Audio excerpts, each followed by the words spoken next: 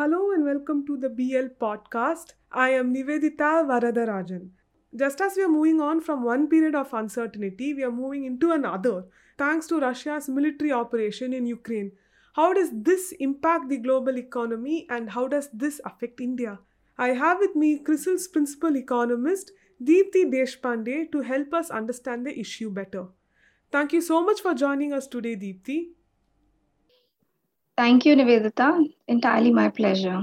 Deepthi, as I just mentioned, we are moving from one period of uncertainty to another. Is there any difference between the uncertainties brought by the COVID 19 pandemic and the uncertainties brought by this current conflict? Yes, I think that's a nice way to really look at it. I feel looking at both of this, I think they get categorized more so as events or shocks that are creating uncertainties. It's difficult to really devise scenarios. One doesn't know when it's going to end. I think that is what makes the two similar. Broadly, if you'd go to see, economies as we know were on the cusp of recovery, and these Hmm. uncertainties are very broadly aggravated. Each uncertainties aggravated the unknowns that are there up out there. So when, for instance, COVID initially came in, we know that it hit demand because people chose to stay home, etc., and over time supplies. But what that did is that again, when there was a recovery, demand seemed to recover faster because of fiscal policies, especially in other countries, etc., whereas supplies took time to catch up. So that disequilibrium largely led to inflation leading to monetary policy action, etc. And now, if you see, the shocks have only been building over time. As you rightly said, COVID is down. It's not the foremost concern at the moment. The geopolitical strife is, but that's added more to the risk. And now I believe it's hitting the real and the financial economies simultaneously. So if taking a moment out of that, COVID hit real economy first. Monetary policy action ended up hitting financial economy directly, and now it's a mix of both of these which are bearing the shock of the geopolitical strife. So, with you talked about inflation a little bit. Now, this is the supply side which is getting hit, right? So, how is there a difference? How can the governments all over the world and in India balance the two? We have issues already in the supply. How is this going to make it worse? Yes, that's right. I think, see, again, I'd say we were on the cusp of the drivers of inflation shifting from being supply side led to demand side. So, because we are seeing recovery simultaneously, although the pace is slow, there is some recovery happening, broad basing of growth, strengthening of demand. So, ideally, what was expected up until a month or two back was that there are these supply side issues, but they are gradually easing.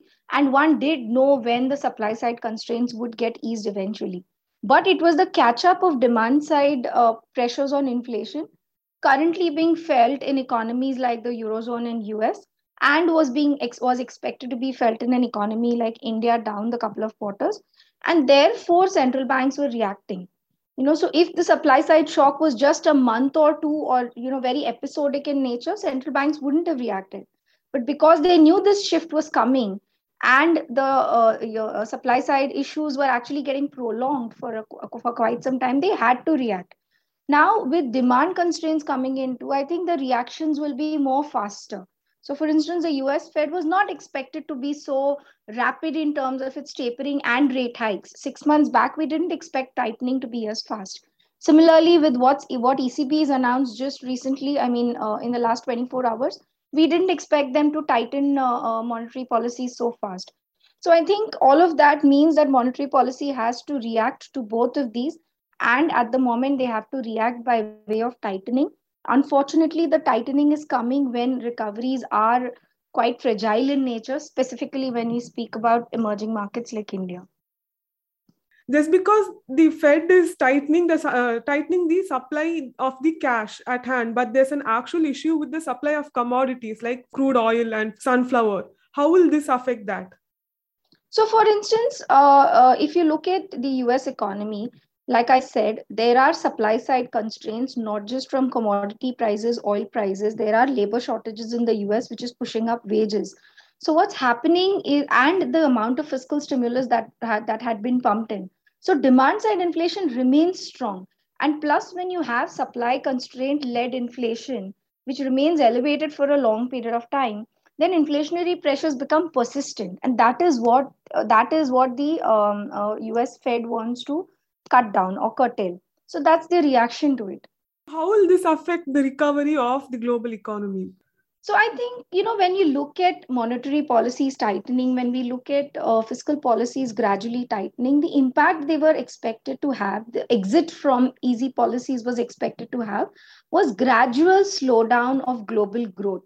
So, for instance, in 2021, we saw global growth go up by about 5.7% or so. And over a period of time, growth was going to come down to, say, 3.2% in 2024, etc. So, that was understood and that was known. I think what the recent tensions are doing is that they are cutting down, or they're resulting into some sort of a demand compression over time, which is expected to bring down global growth a little more faster than was earlier anticipated. In fact, just 2 days back, if you go to see, S&P Global cut down its world GDP growth forecast by about 70 basis points. It was brought down to 3.2% or so, and most of it was, of course, led by Russia. But you also see a large part of that revision coming in from downsides to growth in US and a number of eurozone economies. Now, the worry for a country like India, for instance, is that we may not trade directly as much with, say, Russia or Ukraine, but our trade with US and eurozone is large. So the spillovers in terms of growth is as much for a country like India as it is for others. So, speaking of India Inc., what will be the exact impact on the corporate India? So I'm taking a leaf out of the study that's done by our industry research team. I think broadly they're expecting growth to be strong, but given the high base of last year, the revenue growth, for instance, is going to look a little more softer. But I think it's the internals which matters. For instance, large part of the revenue growth last year, they believe, came in because of of the price effect, specifically in sectors like metals, etc. But this time they're expecting quite a bit of broad basing of growth coming in from volume growth in a couple of segments. I think the impact that these tensions and global growth slowdown could have is, like I said, one, through the exports channel, but also fact that input prices have been high, and manufacturers have found it difficult to pass them on to consumers because consumption demand itself is weak, and therefore the pricing power remains low. So I think there is some impact on margins that is expected this year. Will we expect prices for the consumers to go up, and will that affect the demand? Is that something that industrialists will have to keep in mind? Yes, I think so. So, because for instance, if you look at the kind of demand recovery in India, one is that it's slow, not just after the pandemic, but that has been happening even before the pandemic. Second is there are, segments in the economy which have not yet seen recovery, specifically those that depend on jobs and the contact-based service segments, etc. So for them, recovery remains still weak. And if you look at the nature of inflation in India, it's high inflation in necessities per se, be it food or be it fuel, etc., wherein they are forced to pay as much. So I think that definitely has an impact on crimping demand. And if at all high prices continue to make it difficult, I think it will end up affecting demand in a couple of these segments which are otherwise expected to see recovery this year.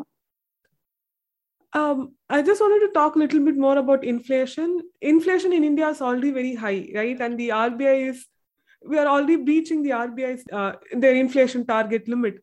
Correct. What can the RBI do if the inflation remains high for a longer period of time? Well, honestly, there's very little that the RBI can do to bring down inflation except for raising rates.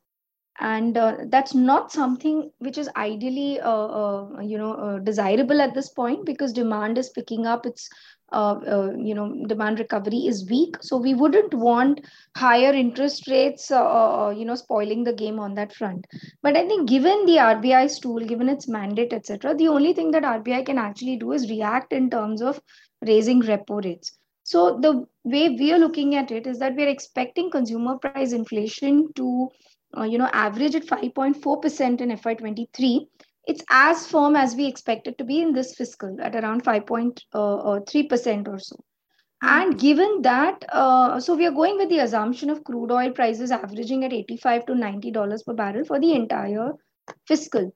And under this assumption, we are going with a 50 to 75 basis points rate hike in the repo. Now, at this point, the RBI's forecast for inflation that was given a month back, early Feb, before the tensions began, was a good 100 basis points below, CRISIL's forecast.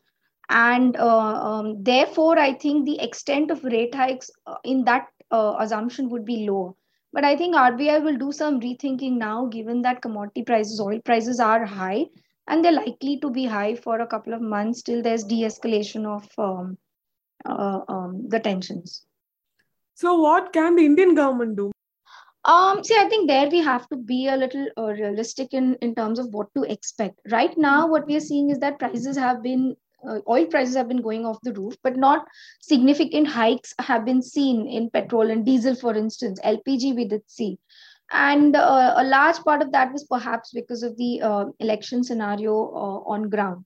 But I think with that now, behind us, we should start seeing hikes in retail prices. Our industry research team believes about a 10 rupees increase in petrol and diesel prices is expected. So, given how oil prices have behaved, so I think what the government can do is do some sort of sharing the burden with the consumer. If retail prices have to go up, then they may consider, or rather they should consider, cutting the excise duties on some of these fuels. The last cuts were seen in November. Further cut in excise duties can actually relieve the consumer of some of the burden. And I think on the fiscal side, at the moment, assuming that all of these tensions de-escalate, there is some room in terms of allowing excise duty cuts. But it's not only oil prices which is high. Commodity prices are increasing. There's already going to be pressure because Russia and Ukraine are major food producers. Especially Russia makes a lot of wheat.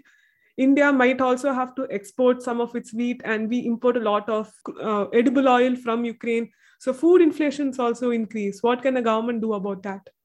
Yeah, so see, on the food inflation, currently we are not as worried, because luckily it's going to be the 7th year in a row of normal monsoons. Of course, timeliness, spread, etc. needs to be monitored. But assuming monsoons are normal, we have had good production.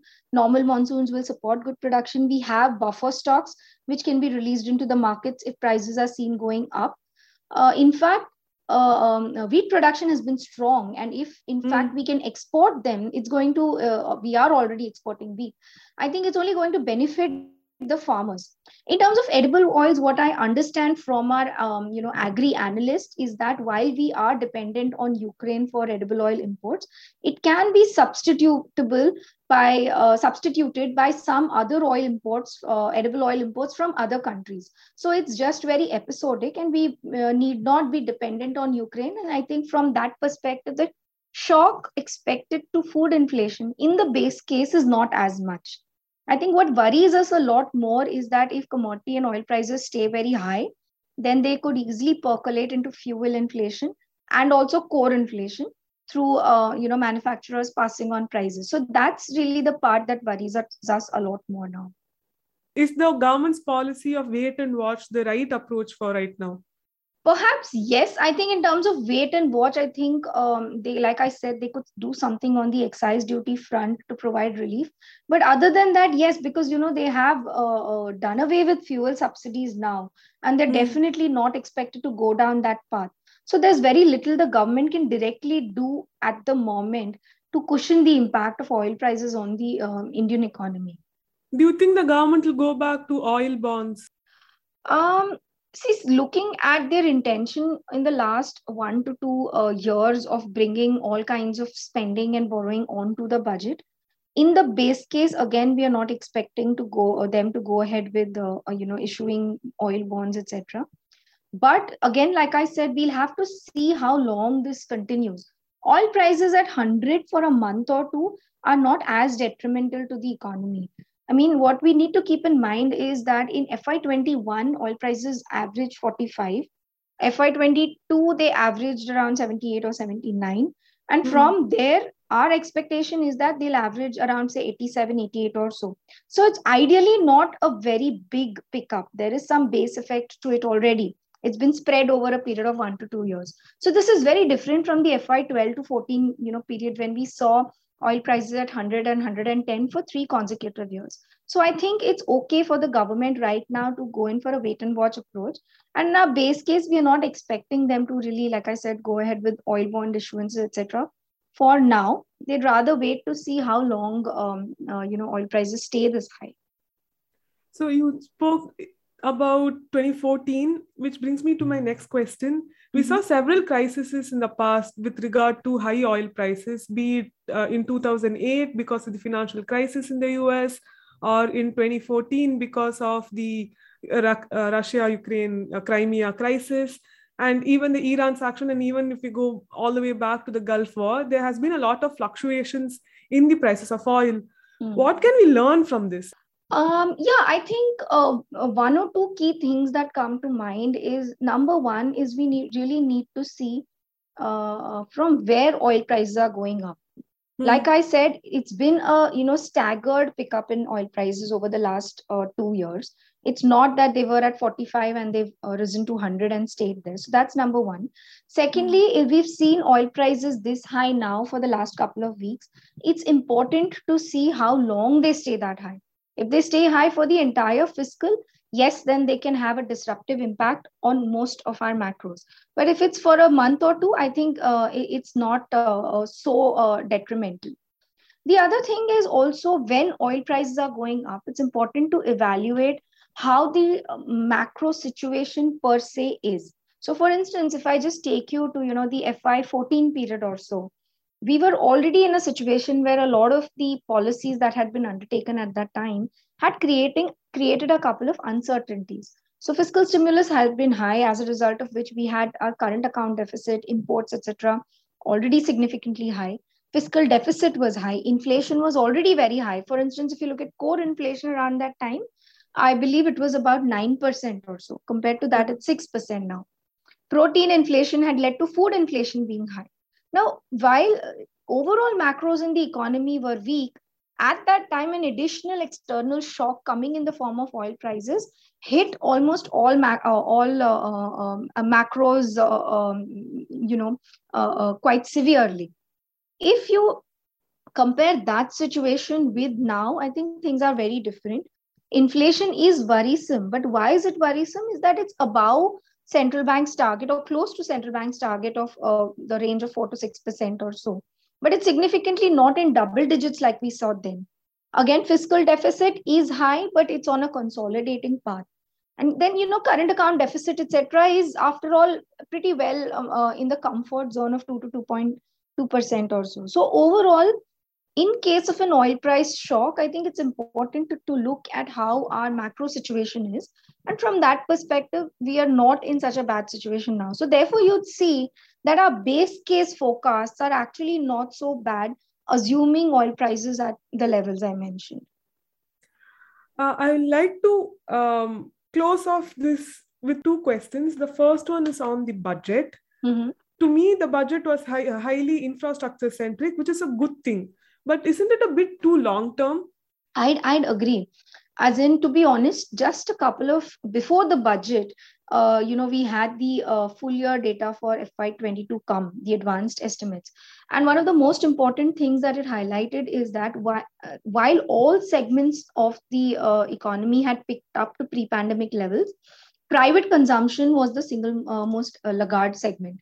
And therefore, the expectations and the hope that this budget would stray a little away or deviate a little from what they'd been doing in the last 3 to 4 years and emphasize a little more on consumption whilst keeping, the eye on medium term there. But I think the government, if you'd go to see, the budget ended up putting again all its weight, behind capex. And I believe their intention was to set off this virtuous cycle wherein government capex would lead to private capex, etc. But I think our assessment is that what it missed was there needs to be a bridge between the near term and the medium term, and that bridge required some consumption raising measures to address inequalities, support some of the informal segments which where incomes etc. have been hit etc. So the lift in the consumption cycle now gets tied to an overall pickup in growth, which is going to be very gradual. So while pursuing this path is going to help enhance the growth potential, bring durability to medium term growth, etc. The flip side is that in the short term, it's going to lead to growth which is very slow and gradual in nature. But having said that, I see one silver lining, and in the sense that, for example, if you look at the capex plans or the capex measures per se, they've been taken in order to provide higher allocation to segments like affordable housing, Narega, rural roads creation of construction of highways, etc. And if you notice, these are employment generating in nature. So one way the government can work around this is by front loading these expenditures. So at least some of the gains from the consumption drive can be preponed. I think that's one way that we can now work around with the budget that we have in place. So what are some of the shorter term measures they can do right now, but which is not in the budget?